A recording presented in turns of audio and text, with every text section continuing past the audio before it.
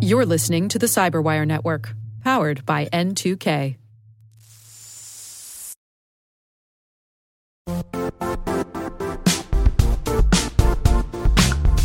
The IT world used to be simpler. You only had to secure and manage environments that you controlled. Then came new technologies and new ways to work. Now, employees, apps, and networks are everywhere. This means poor visibility, security gaps, and added risk. That's why Cloudflare created the first-ever connectivity cloud. Visit cloudflare.com to protect your business everywhere you do business.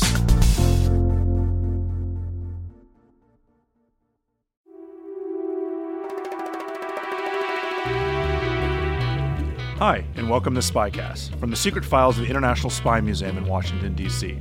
I'm Dr. Vince Houghton, the museum's historian and curator. Every week, Spycast brings you interesting conversations with authors, scholars, and practitioners who live in the world of global espionage. If you have any questions, comments, or concerns about Spycast, or if you want to suggest someone who might be a good future guest, email us at spycast@spymuseum.org. That's spycast@spymuseum.org. Also, if you like what you hear, and even if you don't, please take a minute to review us on iTunes or whatever platform you might be listening. We're always looking for ways to make Spycast better, and you can help. We'd like to thank the Hackable Podcast and ZipRecruiter for their continued support of Spycast. You'll hear more about both of these later, but first, let's meet our guest. So we're joined today by James Kelly Morningstar, who graduated from West Point in 1983 and served 20 years in the U.S. Army as an armor officer. His tours included duty as a tank platoon leader and company executive officer in West Germany, tank commander in the Gulf War, brigade staff trainer at the National Training Center at Fort Ord in California, the U.S. Army liaison to the U.S. Navy's Second Fleet, and battalion operations officer in Brčko, Bosnia. His final assignment was as Chief of Mobilization and Human Resources Command from 2001 to 2004. He has taught at Virginia, Georgetown, Catholic, and the University of Maryland, where he's currently finishing up his PhD in history. He's the author of a new book, Patton's Way, A Radical Theory of War. Welcome, and thank you for taking the time to talk to us here on Spycast. Thank you for having me. So Patton is one of the most well-known American generals. The president likes even bringing up Patton, and I can't imagine he has a laundry list of people he knows from the Second World War. And, there's plenty of books out there. There's the Academy Award-winning movie with George C. Scott.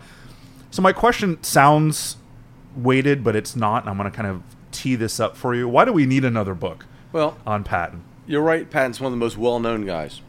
When you Google Patton's name and look at how many hits you get, it's incredible how much he outnumbers people like Eisenhower and Bradley and Montgomery.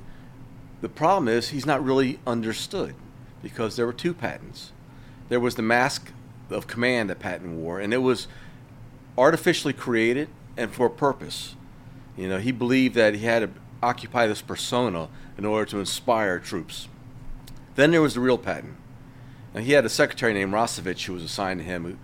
First time he walks in to see Patton, he sees this guy wearing the smoking jacket and Pierce Nez glasses and very urbane looking, and he's talking and reciting a speech he wants to give to the 2nd Armored Division down at Fort Benning. A few minutes later, he rehearses a speech, and then he's the Patton you see in the movies. He's full of all kinds of, foul language and all kinds of graphic descriptions and things. Rosevich is shocked. And Patton says, "Don't be so shocked. What you just saw was an act." And he acknowledged that he had this second persona. The problem is that for historians and for audiences today, we see that Patton and we don't see the genius Patton behind him, the one who created this new way of war. From my experience, I've ran into a lot of young officers who are modeling themselves after that image of Patton, right, without ever understanding the real Patton. And it carries over to historians, it carries over to analysts, it carries over a lot of different communities. And that's why I wrote this book. It's really to kind of correct the public perception, to correct a record from what people think. It started out to make me aware, because I was searching for what made this guy so successful. When you read comments from people like Bradley, said Patton was a mediocre general, that he was a lousy logistician, and you'd hear Eisenhower say that Patton was of limited value, that the great operations, there was a historian who was writing about World War II, in the 1950s. And he contacts and interviews Eisenhower. And he says to Eisenhower, Patton did all these great things. And Eisenhower corrects him. He says, well, no, Patton did great things when he was being properly guided by others. Right. And so you see all this and hear this discussion. Marshall says Patton descended to buffoonery at times. You compare it to the record, though, of achievement. Patton is a one-man fire brigade for Eisenhower. After Kasserine Pass, it's a disaster. Ike turns to Patton to rectify it. After the stalemate in Normandy, he turns to Patton to break out. After Bastogne, his greatest reversal in our history, he turns to Patton to bail him out again. If Patton was this shallow commander, how did he achieve all these great accomplishments? And when you look at the war without Patton, you see Kasserine Pass, you see a slugfest in North Africa, you see Italy, which is another attrition slugfest. Right. You see the Hürtgen Forest, and you see Market Garden. It's not a very pleasant picture without Patton. Well, I think there's a lot of revisionist history. People just don't want to think about it or don't know that, we kicked ass and took names in World War II, and that it was this war that, we swept in after Normandy and won the whole thing. Well, it was not going well. No. And there was a lot of soul-searching after the war, which we'll talk about down the road, because of, major screw-ups that probably cost thousands of lives from these people that we look at as being these genius generals like Eisenhower and like Omar Bradley and others. And there's several purposes of this. That record of rough accomplishment, I'll say, after the war, has to be suppressed for several reasons. One is individuals concerned are going to be president of the United States and they have political ambitions, etc. Secondly, we're in a Cold War now, and you want this impression that we are invincible, that we really know what we're doing. So other countries experience the same thing, that are in difficult positions. They have to package their accomplishments to make them seem more impressive than they are, because it's a matter of a real world survival. And of course, Patton's not there to say anything about it. Exactly. Patton dies shortly after the war. All the histories are written after that. Even Patton's own book, War as I Knew It, was compiled by his wife from his various writings pulled together. And in that, you never see him explain his real method behind what he was accomplishing, what he was doing. And that's the genesis of this book. I sat down and said to myself, what's the story here? And I spent 15 years reading everything and writing and putting it together until I began to really have this epiphany. There's a hell of a lot more here than meets the eye. And this guy's a theoretician who got to practice it, which is very rare. Well, one of the really interesting things about this book, and the reason it's not just a straightforward military history, because those are great, but this is the Intelligence Museum. But there's a huge section of this book that really focuses on Patton's use and understanding of intelligence work. I mean, I think that is a major revelation. That's what I found. One of the things most interesting about this is the time that he spent himself as an intelligence officer and his appreciation of intelligence. That really, you talked about this idea of him being kind of a theoretician and a practitioner together, because you've argued, and I think there's a lot of evidence to back this up, that he's arguably the best educated, most experienced, and most widely read general in the U.S. I mean, he seems to be a preview of what you look at today, like the warrior monk mentality, the Petraeuses and the Mattises of the world, who, are hard-charging generals with PhDs. That to me was a revelation. Yep. The Patton in intelligence is huge, because he's a groundbreaker in the intelligence field. We see other people thinking about maneuver and attacking nerve centers, etc. But Patton's connection with the intelligence needed to make this all work starts very early on. And part of it, I think, deals with his roots in cavalry.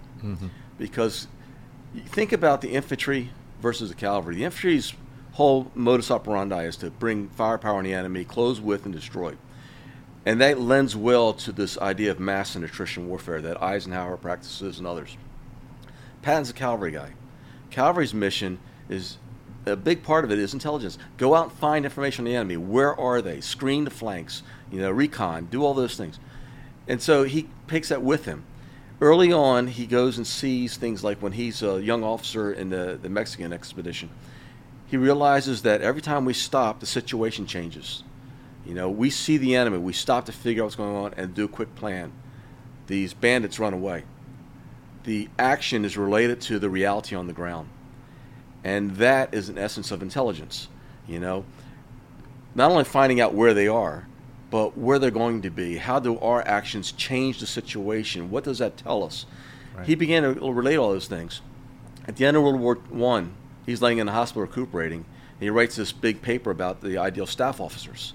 And he writes very revelatory things about G2s and what they should be doing, all the sources they should be checking out. That goes forward to where, in World War II, Koch says other generals write their plan, then they go to their two and say, show me, what do you think about this? What does the enemy do? Confirm the intelligence out there to match my plan. Koch said Patton would go and say, two, what's it look like out there? And then he would create his plan. And he would create his plan so that it would start out in a certain way, and then he would look to see if the enemy was doing the things he anticipated or doing something different, and he would adjust on the fly. He would create the plans based off decision points rather than big arrows. He wouldn't try to make the reality conform to his plan. He would adjust the plan to conform to reality. And he could only do that if he could see and understand what was going on out there. And that's the realm of intelligence. Yeah, I mean, you talk about the fact that his focus was about where to beat the enemy, not how. Exactly. Kind of probing for weak points, trying to find the most effective way of defeating the enemy. And this is, to get a little wonky, and our audience can handle it, the idea of like the classic yeomanry idea of what Eisenhower and Bradley kind of embraced versus almost a classic Clausewitzian idea. That really puts these huge personalities against each other. Where Ike and Bradley were like, find the enemy, kill the enemy, hit their take our force and hit them in their biggest area so that we can destroy the enemy. Whereas Patton was like, that's stupid. Right. That's a good way to get a lot of people killed. Right. I want to ask you. You talk about this a little bit in the book. Really, this idea of how much of what the Germans were doing at the time did Patton embrace and kind of assimilate into his own ideas? Because the idea of Auftragtaktik and war of movement, the whole Blitzkrieg nonsense comes after the war. It's really Bewegungskrieg, right? War of movement, trying to find weak points. That's why the Germans don't attack the Maginot Line; they go around it. I mean, is Patton watching this? And he is. Not only is he watching what the Germans were doing at the time, especially guys like von Seeck. He's looking at not only the things they were doing from World War I, all the way up to the dawn of World War II. He was looking at Gneisenau, Scharnhorst, and Frederick the Great especially. But there's a difference in what they were doing and what he does.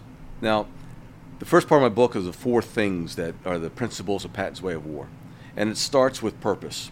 Okay, doctrine. The Field Service Regulations, 1927. And 21. They put up front that our mission is to close with and destroy the enemy. Destruction of the enemy's forces is the mission. Patton says no. The mission is destroy the enemy's will to fight.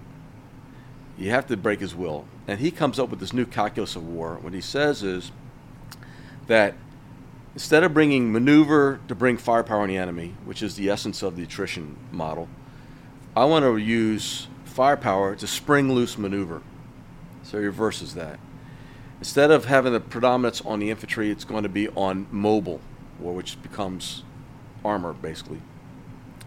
He says that you move in order to present unanticipated threat upon the enemy, shock. Right. Physical and psychological. Which is really an old school way of fighting war. I mean, Yes, if you it is. go back to when weapon systems were incapable of killing massive amounts of people, the idea was, now we're, the two of us, to give full disclosure to our audience out there, the two of us studied under one of the same people.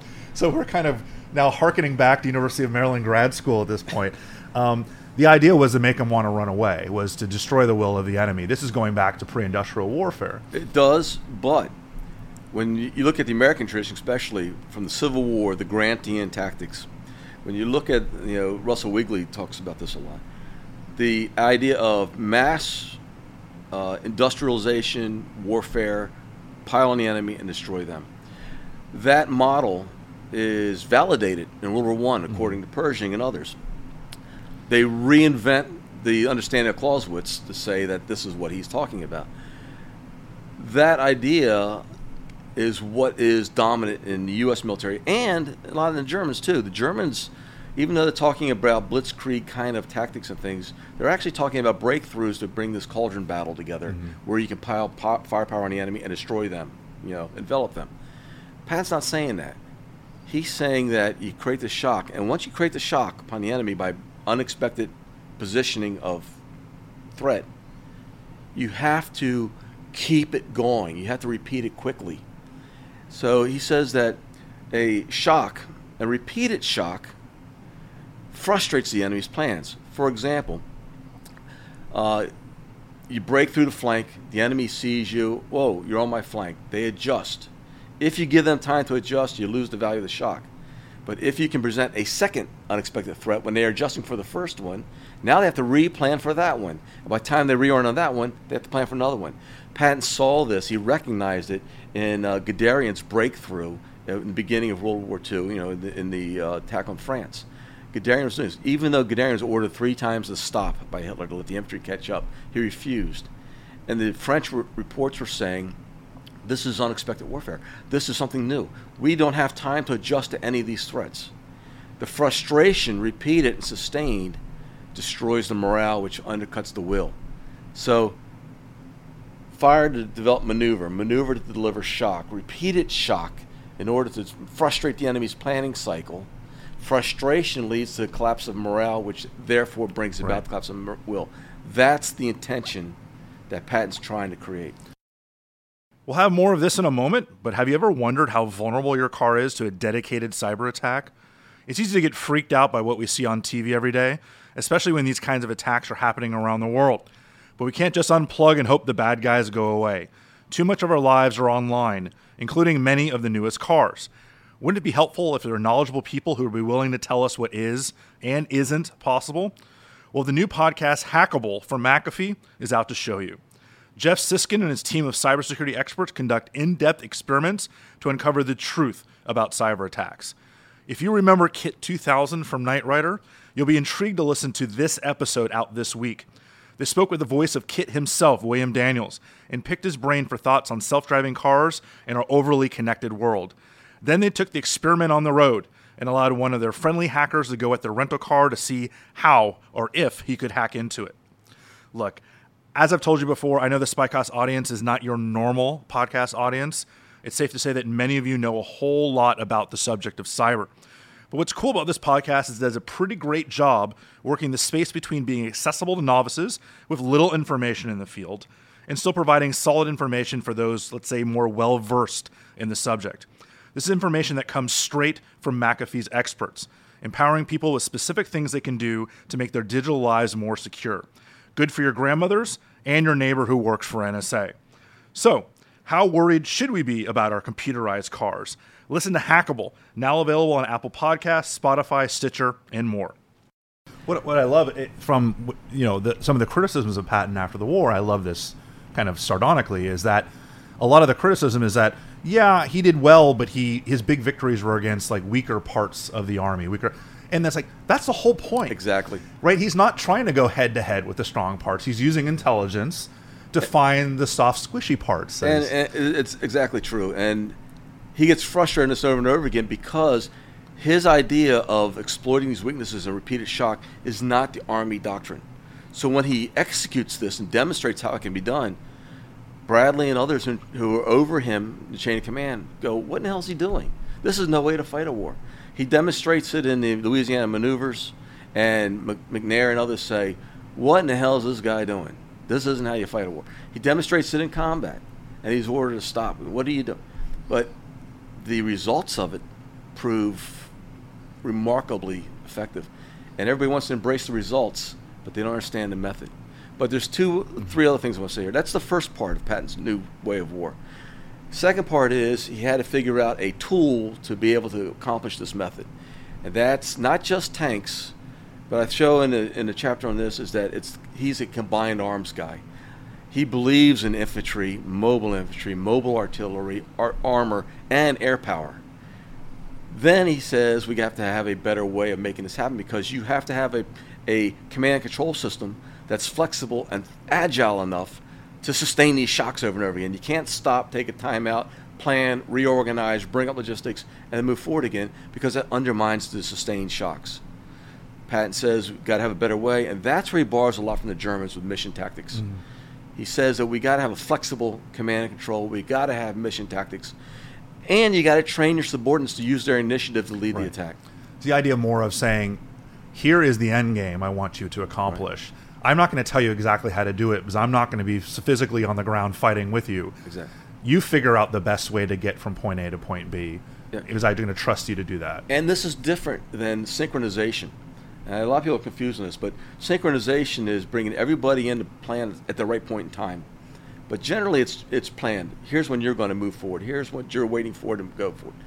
Patton believed in creating harmony on the battlefield. And he gives this famous speech in the Patton Bowl down in Benning to his 2nd Armored Division, where he says, "You musicians of Mars, you can't wait for the director to signal you when to come in. You have to know when to jump in to create harmony." And that's what he's looking for. The last thing on this 4 parts to his radical way of war is intelligence. And Bradley says at one point, "I studiously avoided any assignments to the intelligence branch when I was an officer, because that's where all the dregs were thrown in," right? And he was very proud of that fact. Patton served twice as a G2 for divisions, 1926, 1935.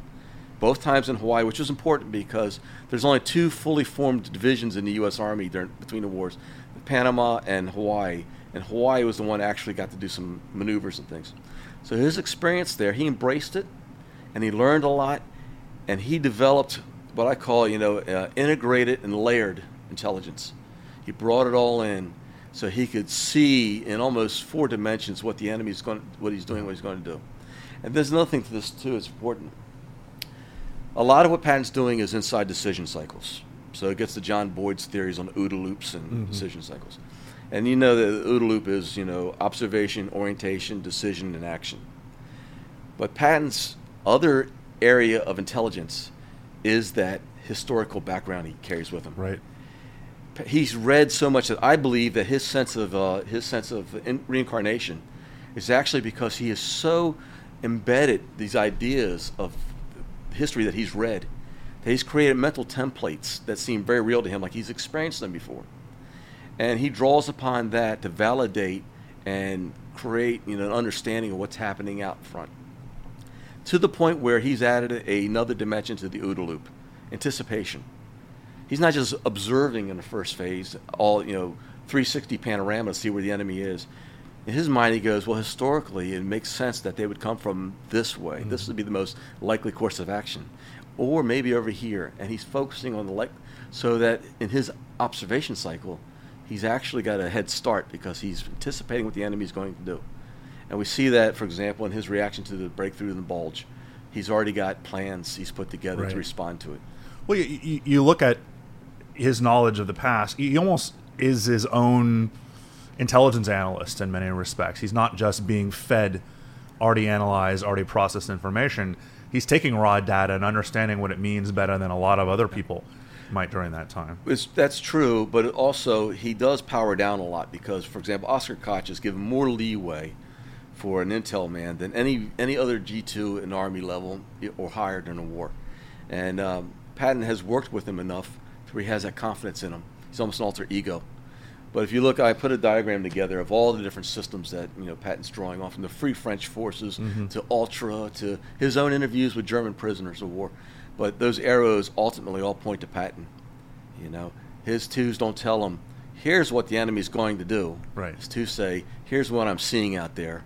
And Patton says, okay, now I'll devise what I think he's going to do. Yeah, I mean, the greater understanding the role of all source intelligence, just like not disregarding anything, looking at signals intelligence like ultra and imagery intelligence from photographic reconnaissance. It seems to me that he's very good, and he learned a lot maybe during the Mexican punitive wars about geospatial intelligence, about understanding terrain. I mean, you always hear people looking back at people like Frederick the Great, Napoleon, and how they almost as a sixth sense, right. They could look at a battlefield and understand what the terrain was going to affect the battle.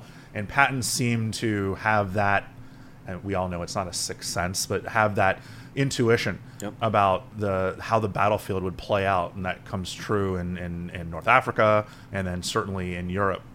And it's a key part of that is, like Napoleon, he incorporated that idea into his plans, that I will see and then I'll fight. He says to himself, we're going to start moving in this direction, and at a certain point I will then see the battlefield, and because I have that ability to see time and space unfolding, I'll know which course of action to go to from that point onwards. Where his peers would look at him and say, well, that's not good planning because you have to have all the way through to the objective. And he would know that the situation is going to change as we begin. Right. Von Moltke, no plan survives the first shots, and I will adjust on the fly. But I will adjust according to my intelligence telling me what the potentialities are out there. Not just where they are, but what they can do. When I absorb that into my plans, I know what we can do, where we're going to be. And he has written down or in his head those 3 or 4 different courses of action that will most make sense and be most effective at that point of the battle. Well, and you talked prior about how other generals, his peers, people like Bradley and Montgomery, didn't have this philosophy that they use intelligence to kind of confirm what their plan already was. And it doesn't allow them to adapt. A lot of people know of the battle, the Operation Market Garden, and the great movie made about it. And it's like, oh, they almost did it. It was one screw up after the next, and the screw ups really lead all the way back to Montgomery, who just refused to change his perception of the battlefield when he was handed important information. You're exactly right. When they showed him that German panzer units were placed on the battlefield that he had anticipated when he wrote his plan, Montgomery says, well, they must be wrong. Yeah. This brings up 2 points. One is not only his failure to account for the start position, where the enemy is when it's brought to him. Patton was the only one who actually was planning and using intelligence to be done as the battle unfolds, not just prior to the start point, but he wanted to know what's going on as the battle unfolds, and he would adjust to that. He incorporated it. He embraced it. And it wasn't just accidental. You talk in the book about how the Third Army, which was Patton's army, the G2 shop was much bigger than it normally. He took a lot of... There was planning involved in this, and I think that's what people misrepresent about kind of him pulling stuff out of his ass. No, there's a prior proper planning in this case. He had a huge G2 shop. He really took it seriously, held extra briefs for his commanders, looked at the big picture. Had maps up of the Russian front. Right. Talk about the big picture. He wanted to know what was happening on the Russian front, Italy, etc., so that any German units disappeared from those fronts. Where were they? That was his trigger in October of 44 that made him think something's coming up on our front. And Koch sees these units disappear from the Russian front. Koch then asks October 16th for aerial reconnaissance done in front of First Army. And so he starts looking, and by the end of October, early November, he's identified 2 major buildup areas in front of First Army. German buildup areas, yeah. One operates during the daytime, one is operating at night. Koch deduces that the one in daytime must be a decoy, and the one at night's where the real buildup is. And that's when he begins to realize we could see a counterattack against First Army, we could see a counterattack against the planned Third Army breakthrough, or we could see some sort of new defensive lines. And Patton turns to Maddox's 3 and says, start contingency plans for all 3 of those. A month later, when the attack comes out of the Bulge, he's ready for it. Well, and that's another misconception about the Battle of the Bulge, is that it's this massive surprise and we were caught with our pants down. Not everybody was. No, and not only was it, we could say that Bradley was surprised or Hodges was surprised, or the eve on December 15th, eve of the attack, Montgomery had released his estimate of the situation where he said the Germans cannot do any offensive action until spring. It's absolutely impossible. And he lays out what's going to happen. Well, 24 hours later, he's proven wrong. Bradley's own 2, Monk, had identified just days prior that, there's probably going to be an attack and it's going to be coming out of the Ardennes. And he was told, take a vacation. You're overworked. Well, oops. You also talk about the fact that Patton embraces psychological operations, and does this? It seems self-evident that this feeds into the breaking the will concept that Patton has. How much is this? How much does this play a role? The idea of kind of altering the enemy's perception of how the battle's going. He does the same kind of psyops operations everybody else does on the ground with the speaker jeeps and all those sort of things, but he does something different too. His psychological operations are multifaceted. One is he realizes that there is a definite connection between what the enemy understands, his perception of the threat, and my activity. And he begins to realize things like, very early on, he realizes that, in the old days when we had all infantry on the front line moving forward, if information got to me 20 minutes late from the battlefield to me after 20 minutes, not too bad. Because there's only so far that an army can move in 20 minutes. But with armor moving, it's a big difference. Uncertainty is created by the delay between what's perceived on the ground, or in the headquarters, and the reality on the ground. The transmission of information from one point to the other allows for so much movement that movement creates more uncertainty. And he embraced the idea of creating uncertainty. This was the greatest psychological threat against the enemy. We create fear in the enemy with fire from the rear. We create fear in the enemy by creating uncertainty. So that's why you must keep moving forward. It wasn't just to gain ground or gain headlines. It was to create uncertainty in the enemy. He said that battle is an orgy of disorder, that we must embrace and exploit the chaos.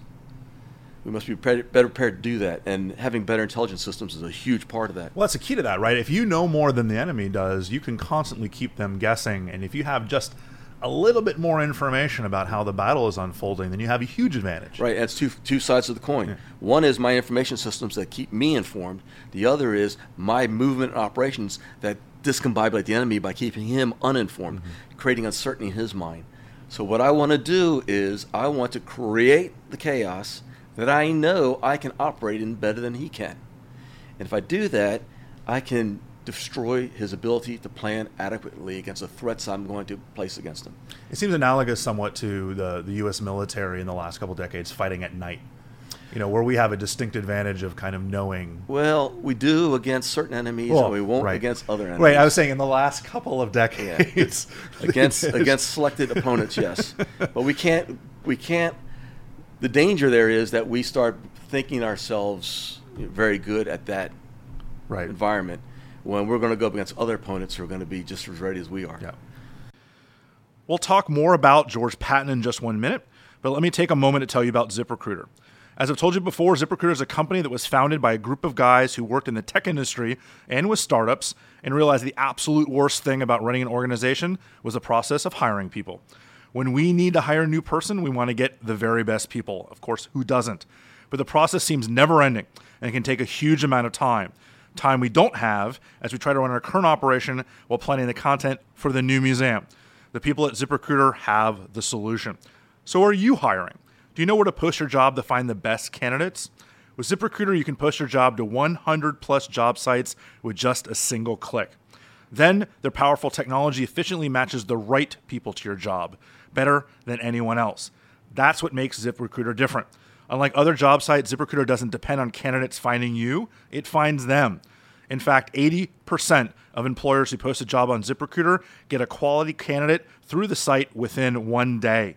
There's no juggling emails or calls to your office. Simply screen, rate, and manage candidates all in one place with ZipRecruiter's easy-to-use dashboard.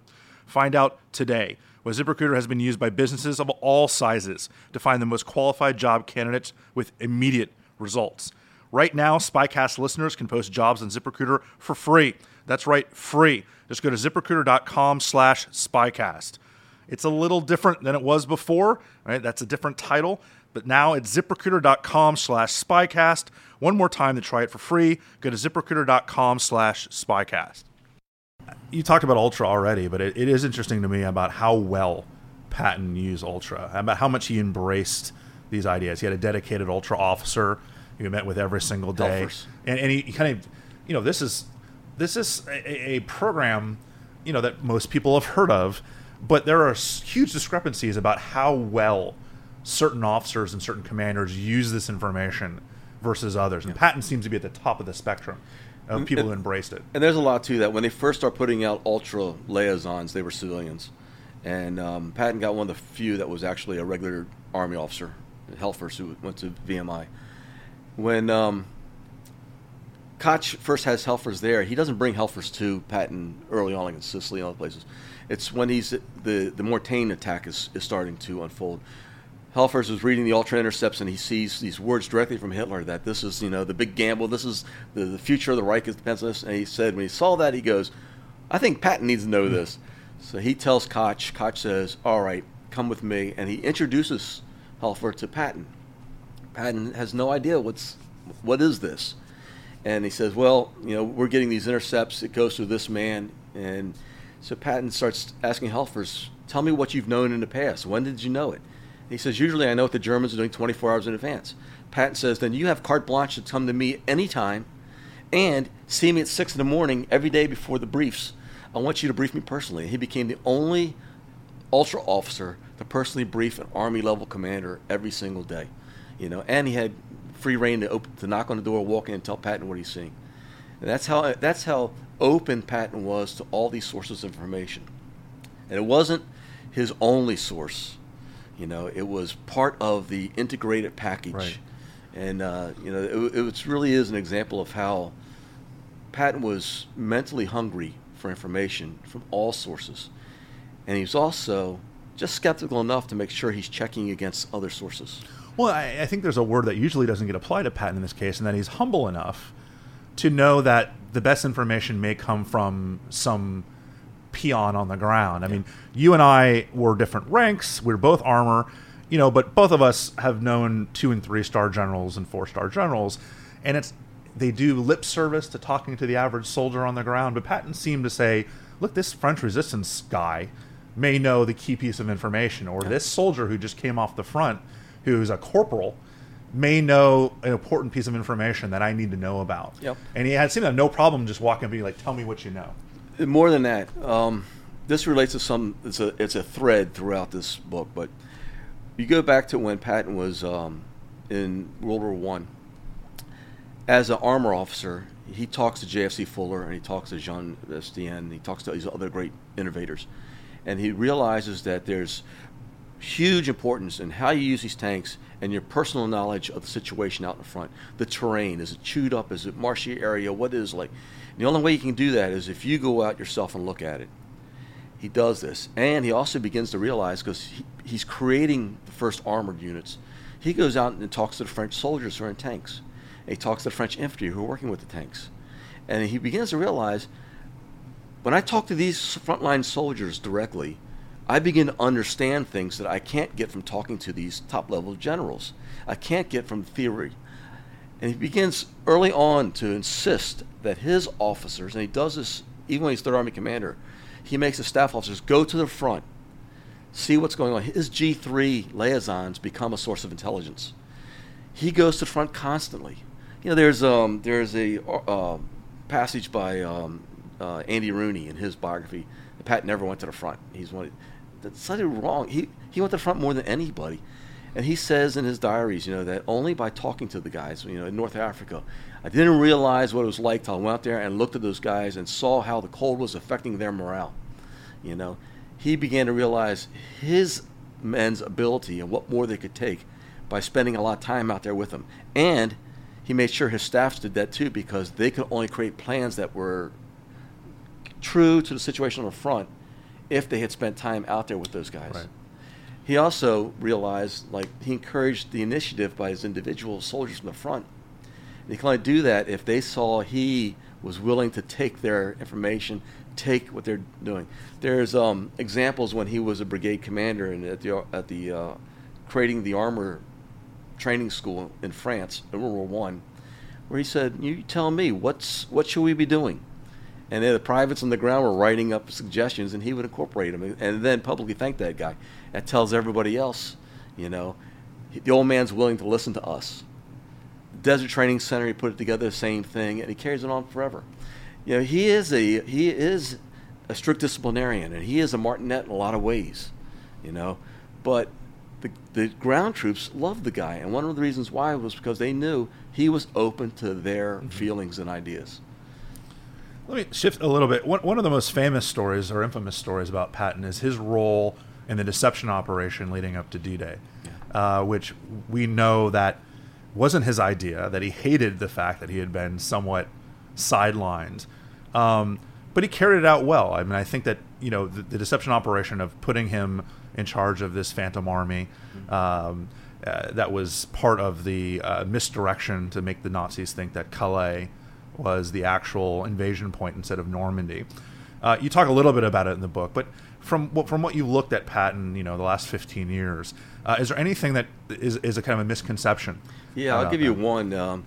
I thought his role in Fusgag, the first U.S. Army group, that's the notional army they created. Yeah. I thought that it was much more effective than I think it really was.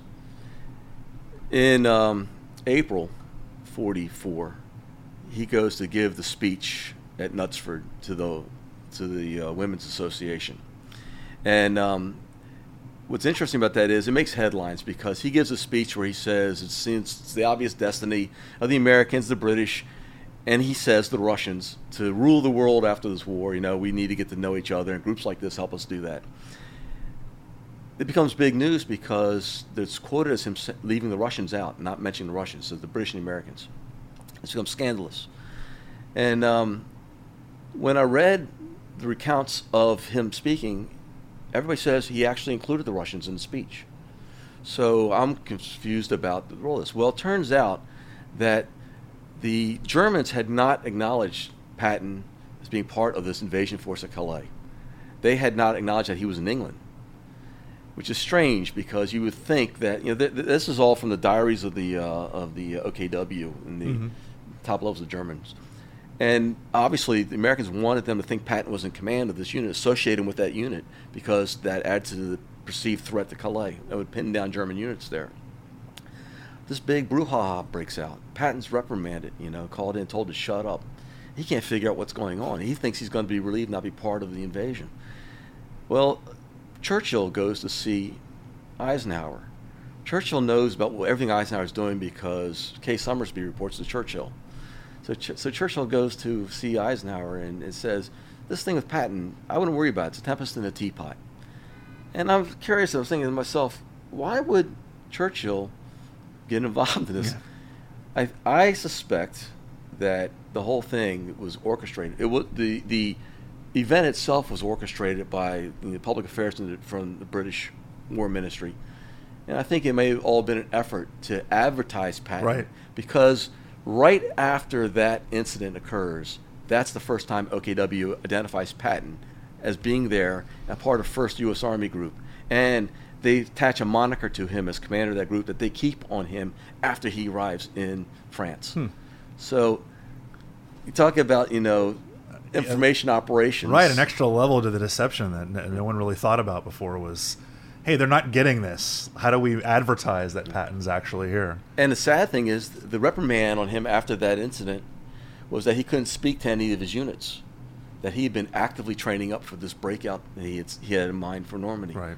And so it really hurt our efforts for the real operation in order to advertise him for the fake operation. Right. Well, let's talk a little bit about the legend of Patton, some of the impact that he had on the U.S. military. We talked earlier about there were a lot of soul searching after World War II, trying to figure out how do we avoid the hundreds of thousands of deaths. And there is, of course, what most people know is the famous story of Patton arguing essentially the end of the Cold War before it started and round up the German soldiers and march on to Moscow. This really essentially makes him a pariah after the war. How much does that play into the kind of the repudiation of his broader strategies and tactics because of kind of the legend that grows after Patton starts talking about fighting the Soviets? There's some real world connection to this.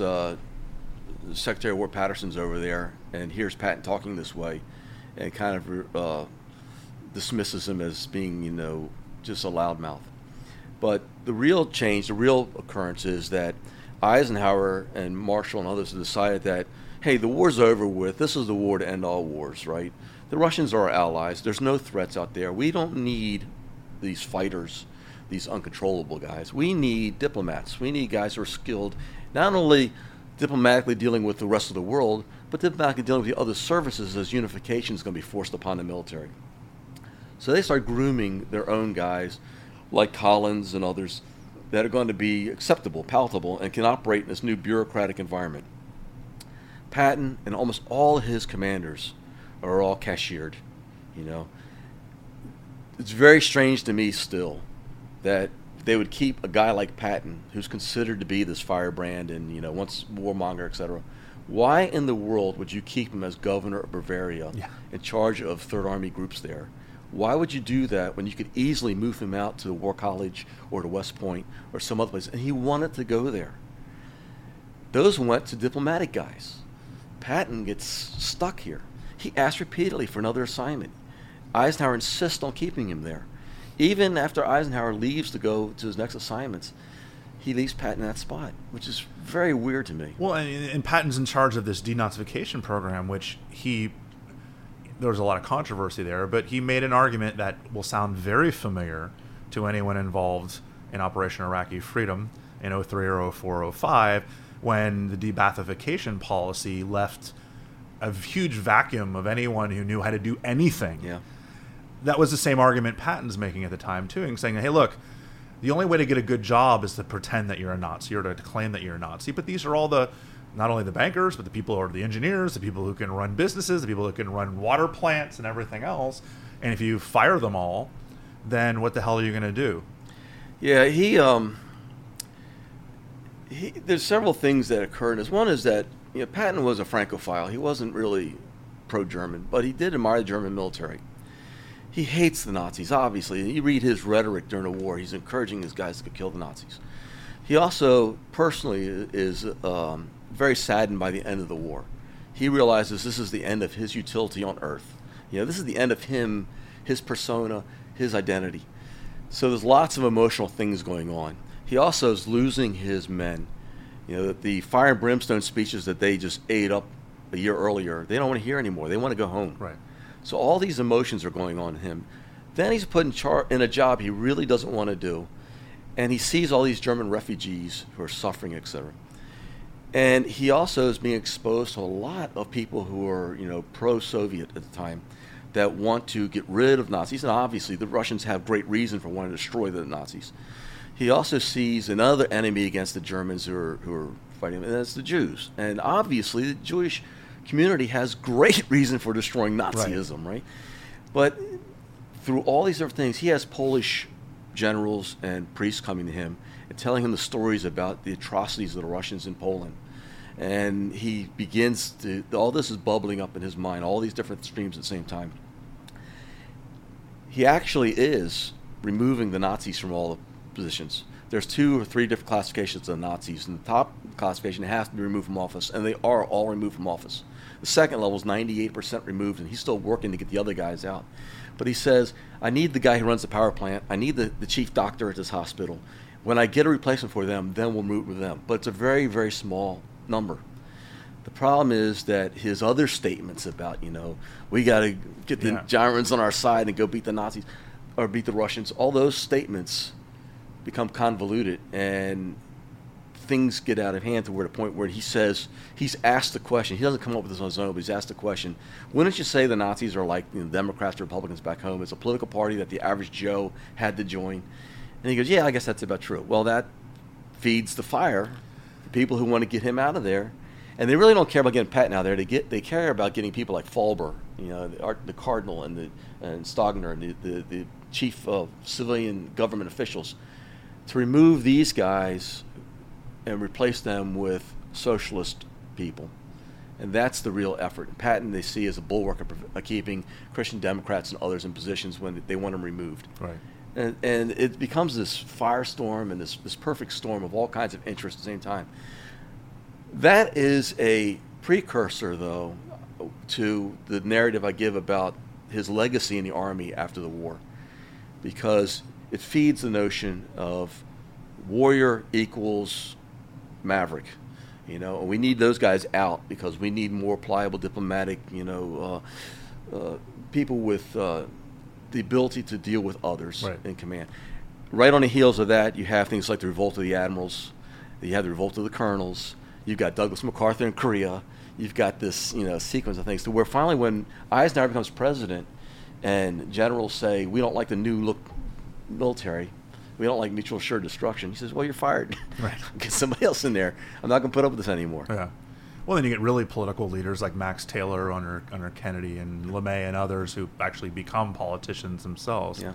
But Taylor and others, they're thinking about having a diverse toolbox for the military.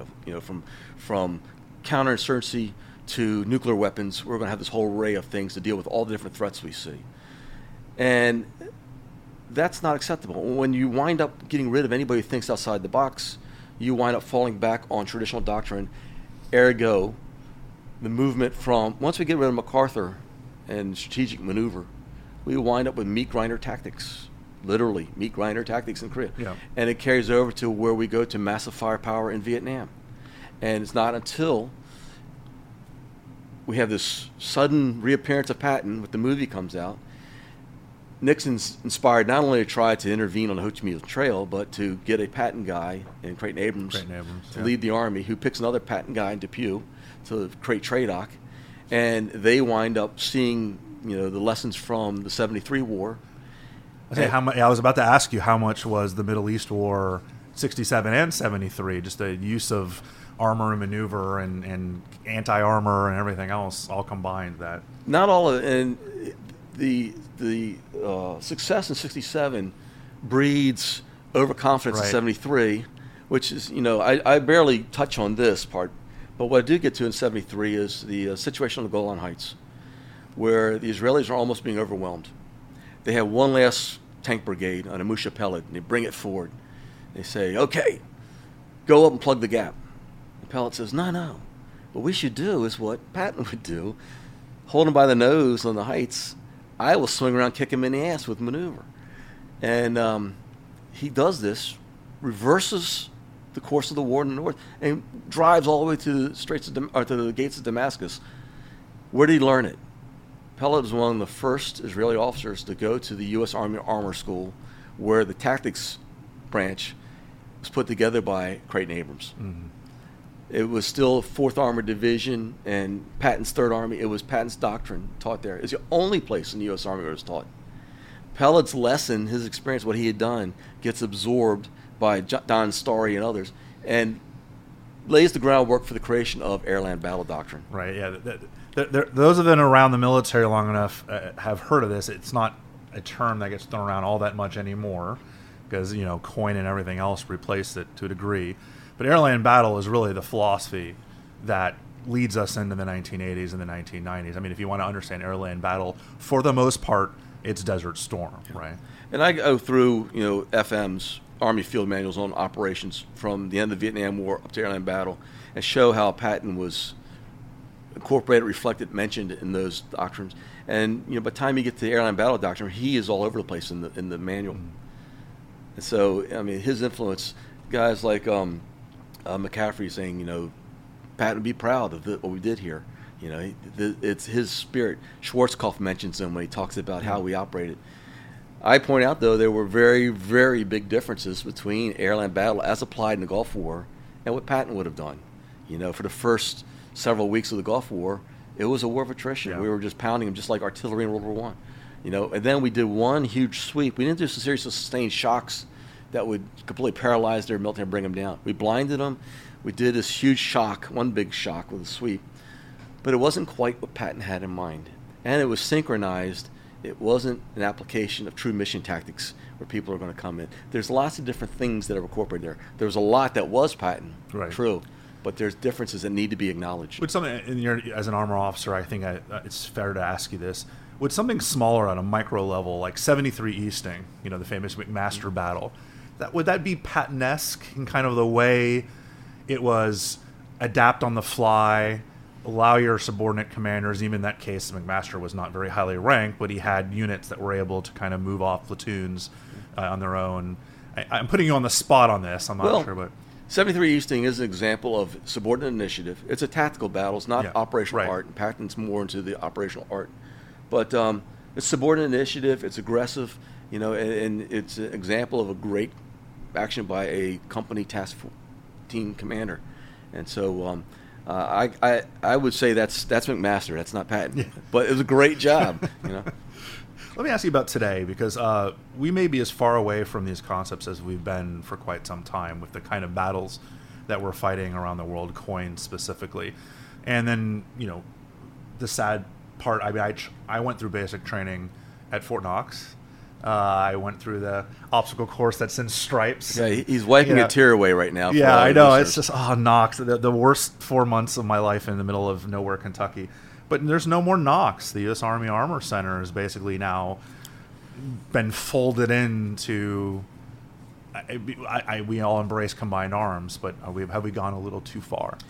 I finished this book initially with the Gulf War, and then my publishers came back and said, "Hey, would you add another paragraph or chapter in there about where we are today from this?" So I put the last chapter in there, and it is a march to sadness. I'm an armor officer, through and through. And I know when General Bob Brown, for example, was running Benning when we closed down the armor school and folded it in with the other arms down at Benning. And he said, we've been waiting a long time for this. Yeah, right. And then General Chiarelli, who I've worked for different times over the years, he came down to Knox and said, this isn't the end of the armor branch, you guys. But if you look at the armor branch today, when a new armor officer is just as likely to be assigned to wheeled vehicles as he is to a tank, or maybe more likely, we've gotten away from a lot of things. Knox was created deliberately to keep armor away from infantry at Benning and cavalry, which was out at Riley at the time, so that it could develop its own doctrine. That doctrine, over the years, became airland battle doctrine. That's all being subsumed again. And there's something lost in that. Now, I was at Georgetown when White came and spoke to us, Secretary White. And I asked him the question. I said, we're getting rid of armor. We're going away from triangular divisions, which are maneuver warfare formations, to square divisions again. We're getting rid of triangular battalions or brigades and going to basically 2 maneuver units and 1 scout unit and a battalion. I said, aren't we getting rid of the ability to do maneuver warfare? And he said, I understand what you're saying, but you got to understand counterinsurgency is the alligator in the swamp, and we got to deal with the alligator in the swamp. And I'm thinking to myself, you got to have all those tools in the toolbox. Right. And so, that's why I put this last chapter in there, staying in my sandbox, saying what would Patton think and what are Patton's ideas, how are they being affected in today's world. And I think that Patton would be very upset with what's happened to armor because, as I showed several times, we thought armor was dead. Yeah, no, and every time armor turns out to be not only alive but decisive. Well, the decision to move things to Benning was made at the height of the global war on terror without any real perception of any kind of global great power threats. Now that we're starting to think in that direction again, I'm wondering when I'm not sure it'll happen anytime soon. I wonder if there'll be a reassessment. There's also social and cultural concerns because we wanted to get rid of branches. We want to get rid of branches so that it could be gender normed for higher command promotions. Those kind of things also play into this decision.